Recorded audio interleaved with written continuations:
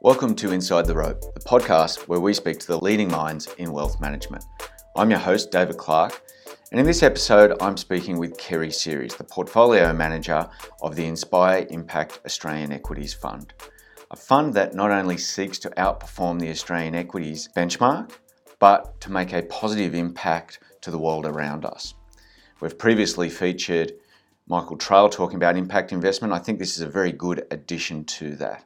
Please remember that this isn't a recommendation of any specific investment. People are encouraged to listen to the disclaimer at the end of the podcast, as well as seeking their own advice prior to making any investments. Please remember to keep your feedback coming. You can reach me at david.clark@codacapital.com.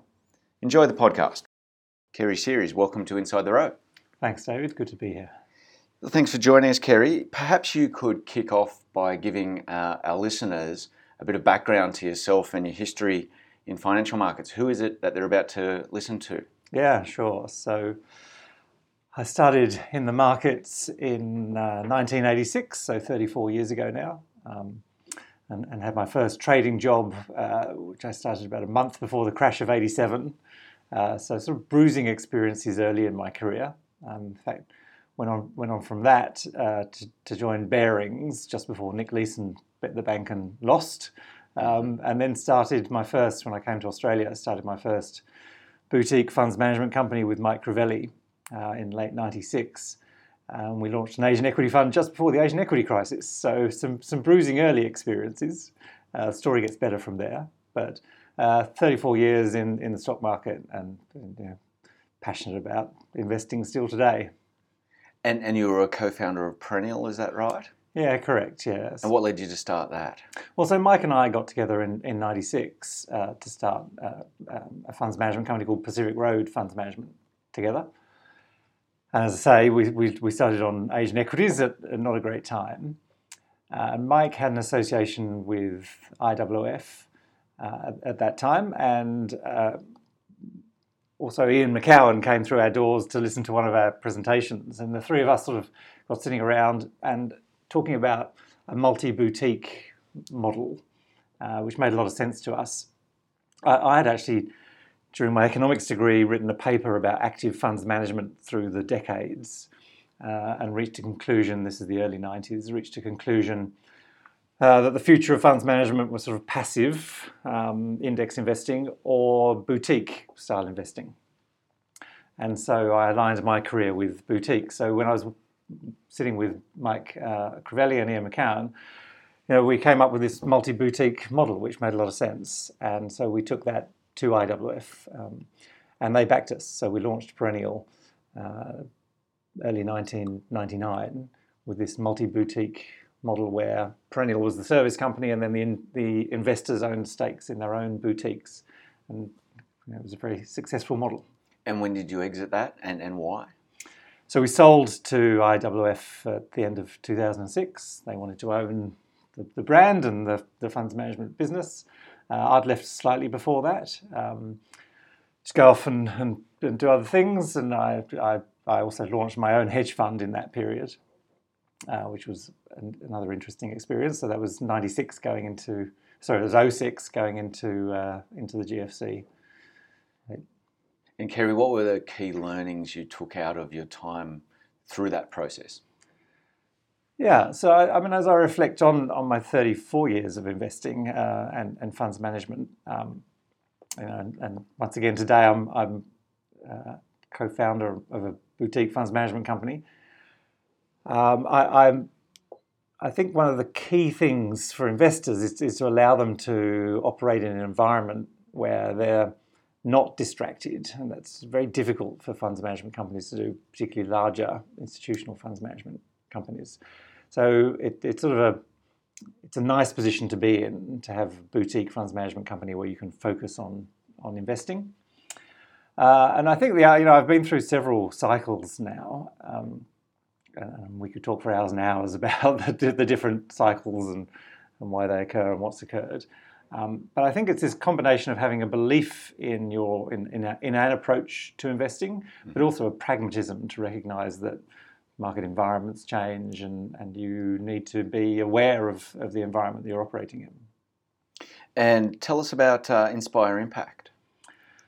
So Inspire Impact was founded by Irene Vidala in late 2018, and I teamed up with her and the Inspire Impact team late last year. I founded a fund, which is the fund that I run at the moment, which is now called the Inspire Australian Equities Fund, to apply the lens of impact investing to investing in the Australian stock market. And I actually started that fund in early 2017 as part of my other funds management company, 8 Investment Partners, which is an Australian small cap focused funds manager. And what I was looking to do was to take that fund and put it in an environment where it was just in an environment where we were just focused on impact investing. So Irene and her team focus on, they run a disability accommodation fund. They're looking to do PE deals with an impact lens. And so I brought it across to a joint venture between myself and Inspire Impact, where I could run the Inspire Australian Equities Fund in that environment of just impact focus. Now, our listeners would have had some exposure, or those that have been listening for a while now. We had Michael Trail talking about impact investing probably about 30 podcasts ago. So it would be worthwhile giving our listeners just a bit of a crash course in impact investing and why and what some of the traits are in terminology. Yeah, so it's, the simplest definition I've sort of been able to come up with is the idea of a positive screen for investing. So when we talk about ESG and SRI funds in the stock market, we often talk about a negative screen, excluding... Taking out alcohol, tobacco, things that people might say are bad. So the sort of do no harm concept. Mm-hmm. With impact investing, I think you go a stage further. You say, I want to intentionally put my money into companies that are doing good, that are making a positive contribution to addressing the social and environmental challenges that we face. So it's that intentionality, it's the positive impact of the companies or assets that you're investing in that distinguishes impact investing from an ESG or SRI fund. And how do you define, or who defines, doing good? That's a great question, and we've thought about this long and hard. And what we've ended up using the UN SDG, Sustainable Development Goals framework, as our definition of what the challenges are that we face. We did have a discussion about my opinions on what the challenges the world faces may be very different from Barnaby Joyce's view of what challenges the world faces. So we needed a framework to look to and say, well, look, there's a definition of problems, of challenges that we want to address. So we've used that framework, and we did a piece of work. There's 17 SDGs. They also have 169 targets that they aim to meet. So we did an analysis of those targets to try and determine which of those could be contributed to through investing. So a lot of them require philanthropy or policy change, lobbying or political policy change.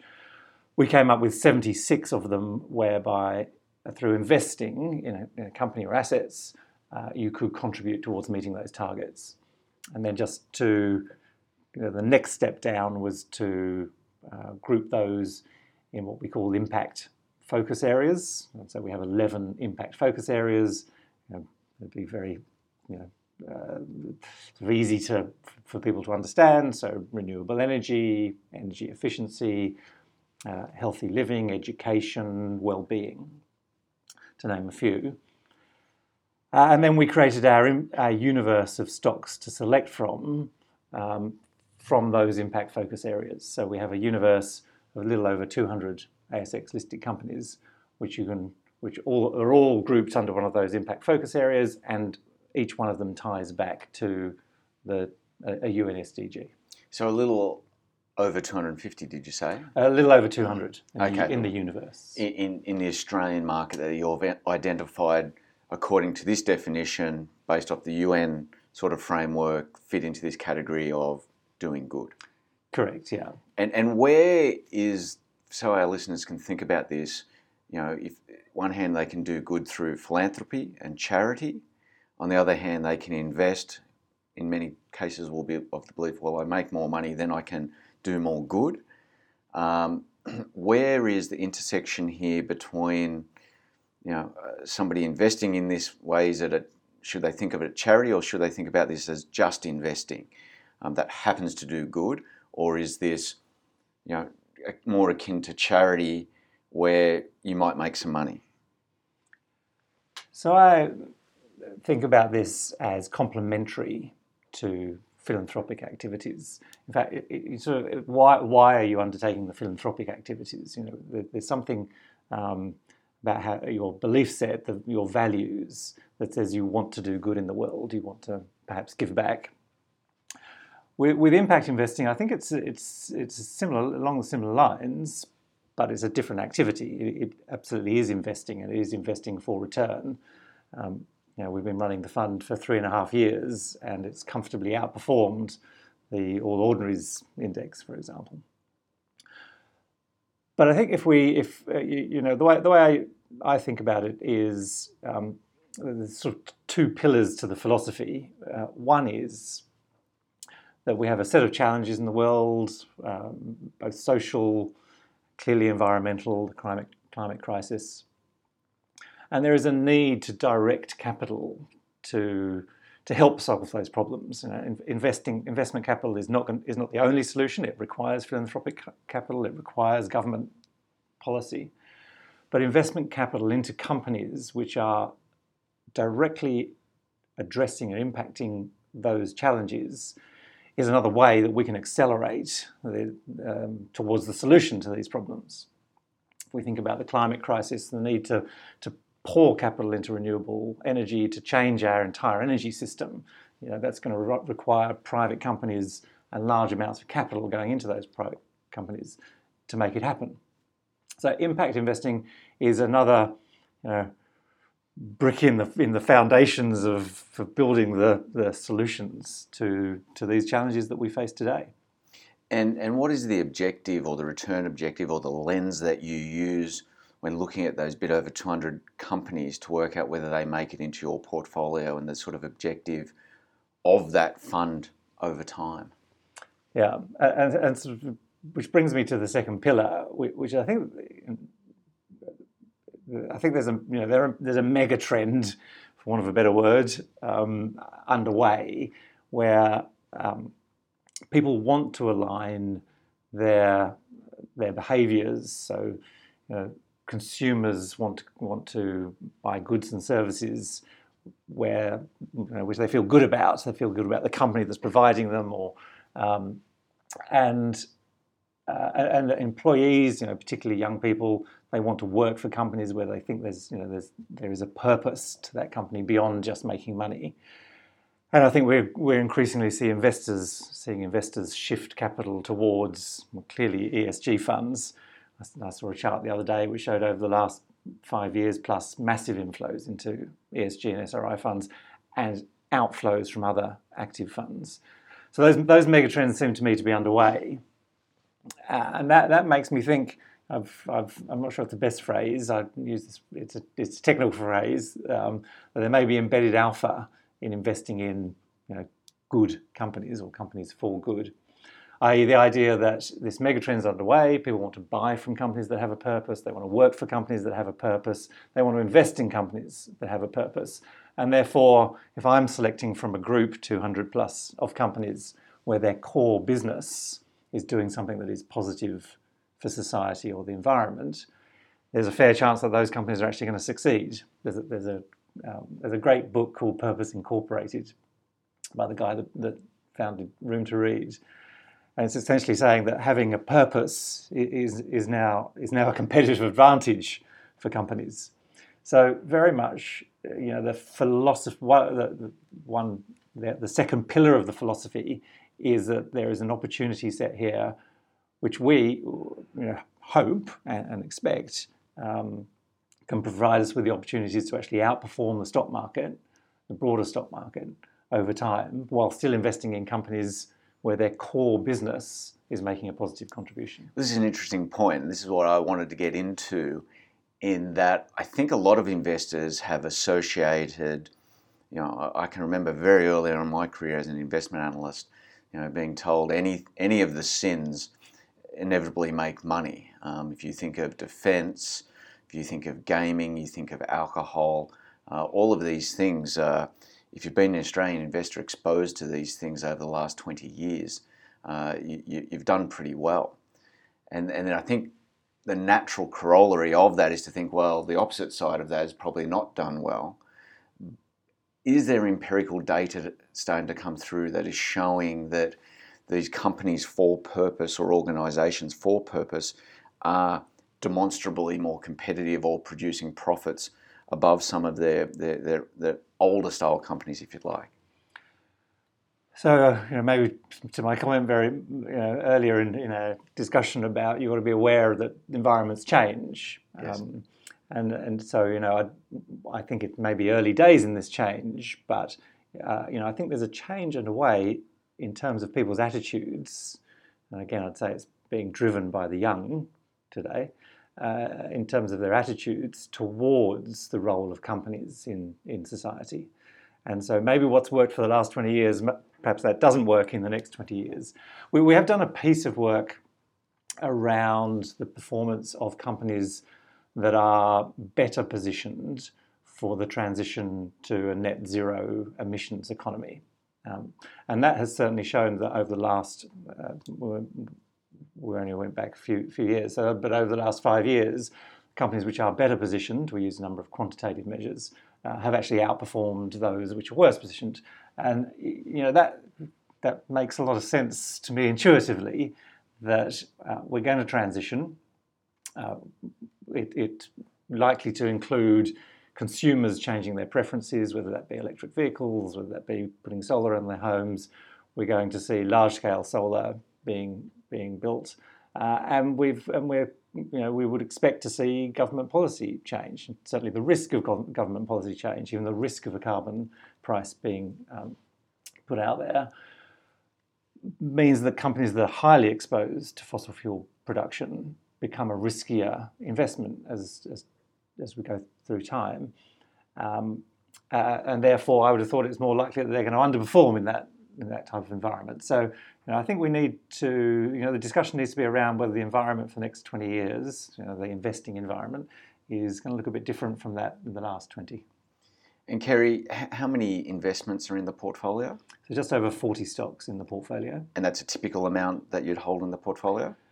And it is. So I think over the last, one of the things I've been trying to demonstrate in the last 3.5 years that we've been running the fund is that we could create a portfolio where we had this very strict definition that the core business must contribute positively to one of these challenges, one of the social or environmental challenges that we've described, but that the portfolio was still reasonably diversified by sector, by market capitalisation, liquidity, and that we could build a portfolio that had attractive investment characteristics and perform well. We're 3.5 years into it, and so far I'm comfortable that we've achieved those objectives. And the fund size in dollars is how big? So we're still pretty small, so we're less than $10 million at the moment. Okay. And the size of companies you can invest into can go right into micro cap, right up to the largest? Yeah, so I describe it as an all cap portfolio. Mm-hmm. We've only got 3 ASX 100 stocks in the portfolio. So the bias is absolutely towards mid-small, and we can go into micro cap and do go into micro cap stocks. It's often easier with small companies that the purpose of their company is easier to define and clearly beneficial for society. And the fund's long only, is it? It's not like you're out there shorting gaming or alcohol or something like that? No, so it's long only. We have hard exclusions, not that I think they'd ever make it into our definition of an impact company, but so zero tolerance for fossil fuel production, gambling, tobacco, etc. But to your point earlier, if I'm wrong about this mega trend and that's not the case, I don't want to be risking being on the other side of that sin trade by shorting companies. But I still think within our universe, we can find, through stock selection, this is an active fundamental research, active stock picking approach to investing, that we can still find companies that could generate good returns for our investors. So long only, we can hold up to 20% cash at any point in time. So we're close to fully invested as well.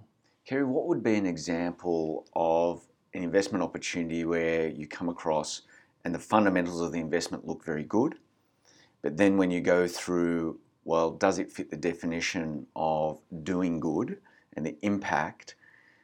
When you dig into it, it becomes a debate amongst your investment team or your group, whether it be, for instance, a bank or something that finances a lot of good but may also finance some fossil fuel or something like this. Are there any examples you can think of that our listeners would get an understanding of when you dig down into it? Some of these can be a little tough.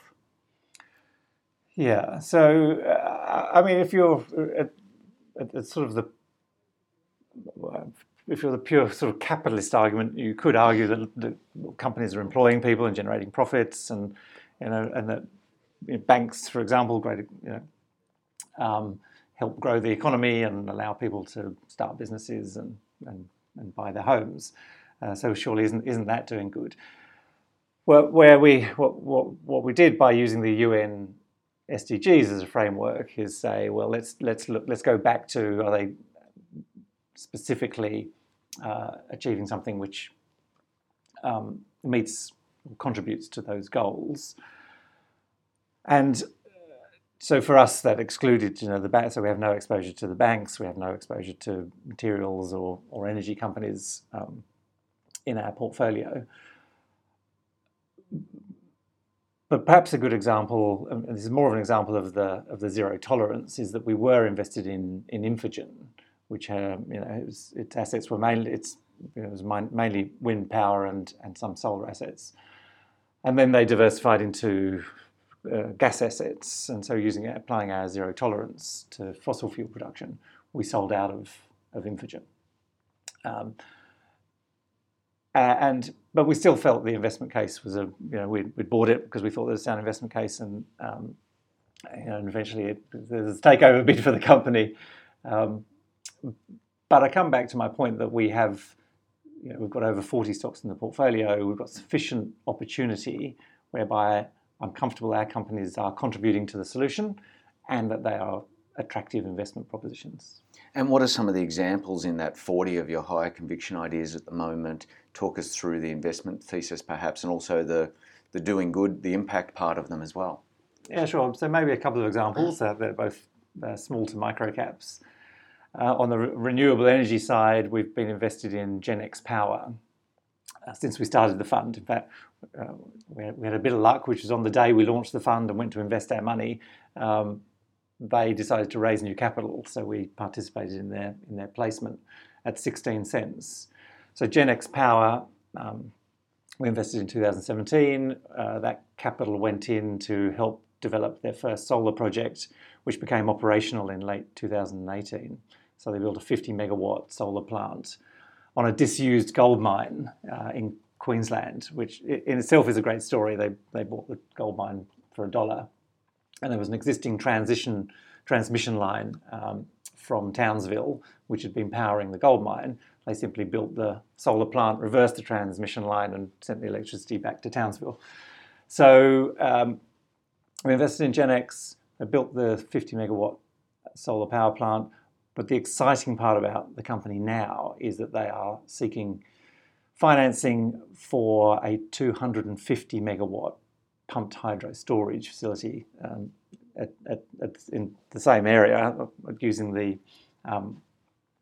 old gold mine.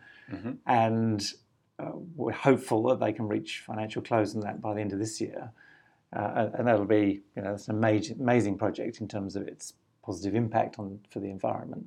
So pumped hydro, this is the concept of using a hole in the ground for the mine full of water and then using solar to pump that up the top of the hill and then releasing that, and hydropower releasing the power. Have I got that roughly right? Exactly, yeah. So it effectively becomes a big battery. Yeah. And can be used in peak And from an times. economic standpoint, that works? Yeah, absolutely. So you obviously you're arbitraging the change in electricity price from between peak times. So the aim is to build a solar power plant that will pump the water up. And then when electricity demand is at its highest is when you then generate from the pumped hydro and sell into the grid or sell directly at those higher electricity prices.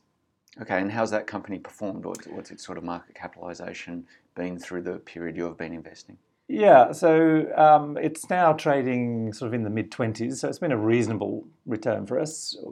We really think if the pumped hydro project reaches financial close, that is a catalyst to unlock value.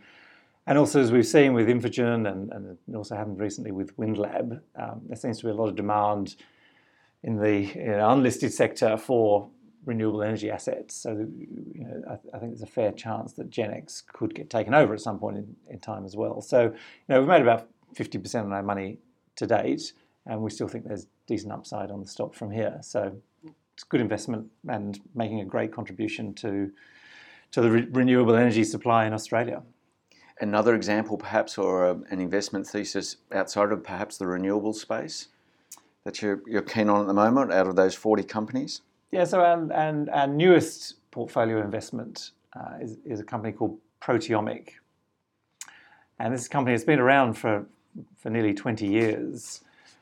And what they do is they develop tests for diseases where there's either not an existing test or not a particularly effective, or there's a very expensive existing test. And they've got a test which they've just launched for diabetic kidney disease. And what's special about this test is that it actually, when somebody gets diabetes, there's a high likelihood, 1 in 3 apparently, diabetics go on to develop diabetic kidney disease. This test highlights the risk of developing it within 4 years, and therefore, through either lifestyle changes or now drugs that have been brought to the market recently, people can change their lifestyle, take the drugs, and then either delay the onset or even hopefully defer completely the onset of diabetic kidney disease. So it's quite a remarkable test. So this Aussie company has developed it. They've launched into America, looking for distribution partners in America. So it's early days in the commercialization of the test, but it's now out there. The clinical trials obviously proved that it's effective. And given the size of the problem, the number of people with diabetes, there's 30 million people in America who have diabetes. 1 in 3 goes on to develop diabetic kidney disease. This test could have a very significant positive impact on society. And with a market capitalization of a bit over $40 million, it looks to us to be extremely undervalued as an investment proposition. So, we really, I get very excited when we can find companies where they're making a material difference to the quality of people's lives. It could save substantial amounts of money for the healthcare system, which obviously could then be deployed elsewhere. And if it is successful in commercializing these tests, then it's a very exciting investment proposition. So that's our latest purchase for the portfolio. Kerry, thanks for that. What do you think are the major macro trends going on now? You've talked about renewables, you've talked about health. What are the other major macro trends that you see going on that you're interested in tapping into as investment opportunities? So a large, significant part of our universe and portfolio is in the healthcare sector. We actually break it down into, we call it well-being, healthcare services, medical devices, and pharmaceuticals. And clearly, what's occurred this year, with both at the beginning of the year, the bushfires and then the floods really brought home the climate crisis to us, and now with COVID, the healthcare crisis. And so, those are two areas, both the environmental sector investments and healthcare sector investments, which we're particularly keen on. We think the urgent need to drive more capital into those areas exists today. I think everyone would now recognise, most people would now recognise that. And so those are big trends for us. But other areas that we're invested in include, as I mentioned earlier, education. Australia's developed some great software. Mathletics is a product that's used all around the world. An Australian listed company, 3P Learning, when we've been invested in that since the beginning of the fund. So education is another important sector for us. And then we have we have a sector which we call healthy living, which is again about activity, about food that we eat. I think these are trends which are very well established now, and we can find companies listed on the ASX which are beneficiaries of those trends. And Kerry, are there any trends that you identify that you can see these are good trends, but they're just not investable? Well, the hardest one, to find in terms of the ASX, I mean, the environmental sector is the hardest part to find companies listed on the ASX to invest in. So Genex is a great example, but there aren't many Genexes on the market. The area where I'd love to see more investments is energy efficiency. A big part of the solution is simply more efficient use of energy, and we haven't got any stocks in our portfolio at the moment which play to that theme. So it is, there are areas that we have identified as attractive for investment but can't find the opportunities today. What are your big learnings over the last 3 years of doing this and getting this off the ground? What are the big takeout learnings for you, or what things would have, if you had your time again, would you do differently?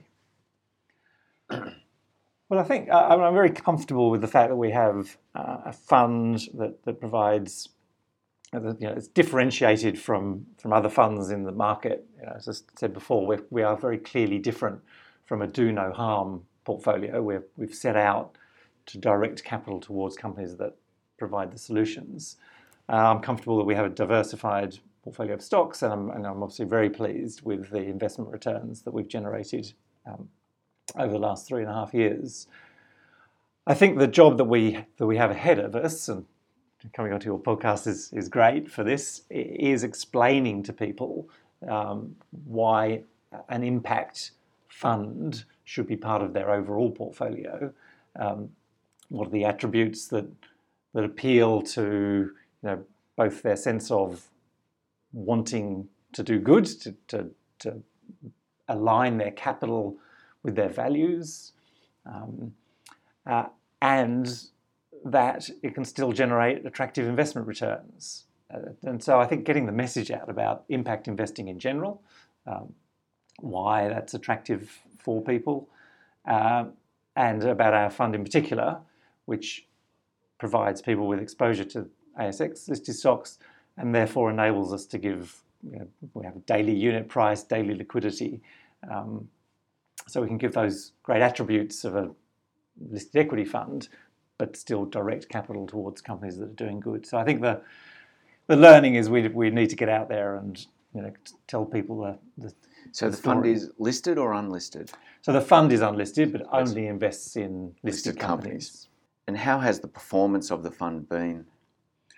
So our gross returns have been around 12.5% per annum for the 3.5 years that we've been running it, and the All Ords has generated a bit over 6% per annum in that period. So very pleased with the investment. From a financial standpoint, which of course leads to the other objective of this strategy is the impact.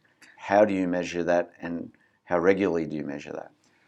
Yeah, so exactly right. We'd see there are 3 aspects of impact investing that are key to have. So our first pillar, which we've talked about already, is the core business of the company being positive for society or the environment. The second pillar, it's often referred to as additionality in impact investing. It is what extra do we bring as an impact investor that a normal investor wouldn't bring to the table. And we're trying to do two things there with our fund. One is around engagement, so engaging with the portfolio companies to help them scale the positive impact that they're doing, and also to talk about any negatives that they may have in how they do business, which is tending towards the ESG of engagement. So engagement's important, and also participating in new capital raises. And the ambition is that when the fund is big enough, we could actually cornerstone placements or IPOs and help positive impact companies come to the stock market. But the third pillar, which is really important, I think, with impact measurement, with impact investing, is measurement. And so we've committed to publish an annual impact measurement report. And in that report, so we've done 3 now, given that we're just over 3 years old. In that report, we focus solely on the impact aspects of the company's activities, with no reference to the financials or the investment outcome. So it's simply, what does the company do? How is that positive for society and the environment? And what can we look to measure that impact? I did a course at Oxford University back in 2018 on impact measurement, and it's a challenging area, it's a difficult area, but I think it's really important. This idea that you can just invest in a portfolio of companies that generates, let's say the stock market generates you 10% per annum, but it's you're investing in companies which are negatively impacting on the environment, destroying our world, causing social problems. That doesn't make sense to me that we just measure a single return and say, oh, it's fine, you're generating a 10% return from doing that. We need to look at what are the social impacts that these companies are having, what are the environmental impacts of these companies are having. And it would make sense to me, I almost describe it sort of an evolution of capitalism, if we could then start to price those things into companies' activities. So the company that was doing good would actually get a benefit from its business activities, and a company that was polluting the environment would have to pay for that. Mm-hmm. I think that's where we need to move the system towards if we're going to address the climate crisis and we're going to avoid deep social problems and help to address the social problems. So measurement becomes really important. Now, today, I think we're still very early in that process, and when I look at my impact measurement reports, I think they're a fraction of what they will hopefully be one day. So we end up doing a lot of work around what I describe as the outputs and the outcomes. We're not getting to the heart of the impact measurement yet, but that's our intent. And so we've embarked on that and committed to that for our investors. And how have those impact results or outcomes compared to your expectation when you went into those investments, generally speaking? Yeah, that's a great question, and I think we can do a lot more work around our expectations of benchmarking. Yeah, benchmarking. I think that could become really important in the future. So I'd say, we have, as with the investment outcomes, which I'm delighted with, I'm very pleased with the impact measurement reports that we've produced, and that it does talk to the good these companies are doing. But it is really hard, to get data, metrics from companies that really goes to the heart of impact measurement today. And I think part of that may be that companies have that data in some cases and don't share it. Obviously, we've seen a lot more put into sustainability reports in recent years, but still that's really the large companies that are doing that. So we engage with our smaller companies around what they are capable of doing. And on the social side, it becomes very difficult to determine what are the correct metrics to be targeting to understand whether you're having a positive impact or not. But I think through engagement with the companies, I think through the growth of the impact investing sector, we can get better at measuring and perhaps eventually pricing the social and environmental good and bad that companies do. Kerry, you mentioned before that communication and getting the message out was one of the biggest obstacles in this area. Have there been any other, over the last 3 years, noted recurring themes of pushback from potential investors as to why they wouldn't enter something like this? And I think you touched on both of them. I think one discussion I have with potential investors is the issue of, well, why don't I just maximize return over here and give some of my money away? It doesn't matter how I make the money or what the companies do, as long as I can make as much profit as possible and use that profit to do good, particularly in the areas that I believe in.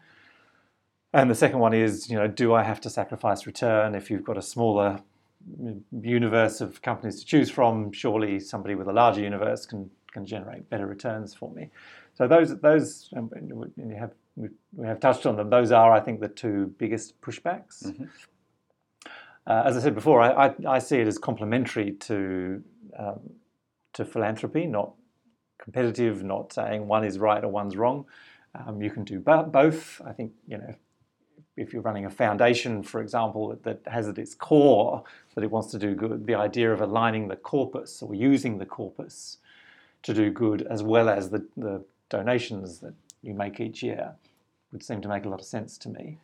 Outside of philanthropic funds, how do you see individual investors or private families fitting an investment like this into their portfolio?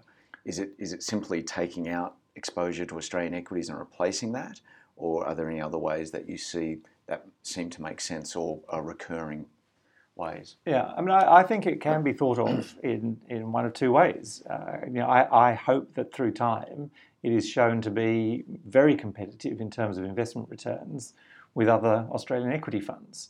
We may have a narrower universe, but that does give us the opportunity to go deeper into individual companies.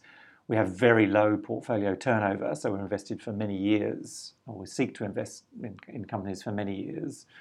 So I would hope that people could look at their current Australian equity portfolio or funds and say, there's a fund that's not doing very well for me over here, or I don't have confidence anymore, and that we could be a straight replacement for that. However, I do also think people could come to us with the impact investing lens on and say, I simply want to start having some of my portfolio or a larger part of my portfolio fully aligned with my values. This fund, I don't have to worry about that a do no harm stock is questionable. I know that the intent of the portfolio is for all of the companies to be positive contributors, and therefore it fits into this move, this trend that's clearly underway where people want to align their values, and so we fit that part of their objectives. Terrific. Kerry, I think that's been a really good introduction and good summary of the fund and opportunity. Best of luck with it. Thank you very much for joining us at Inside the Rope. Thanks, David. That's great. Thank you for listening to Inside the Rope with David Clark. Be sure to subscribe to this podcast on iTunes. You can connect with David by visiting codacapital.com.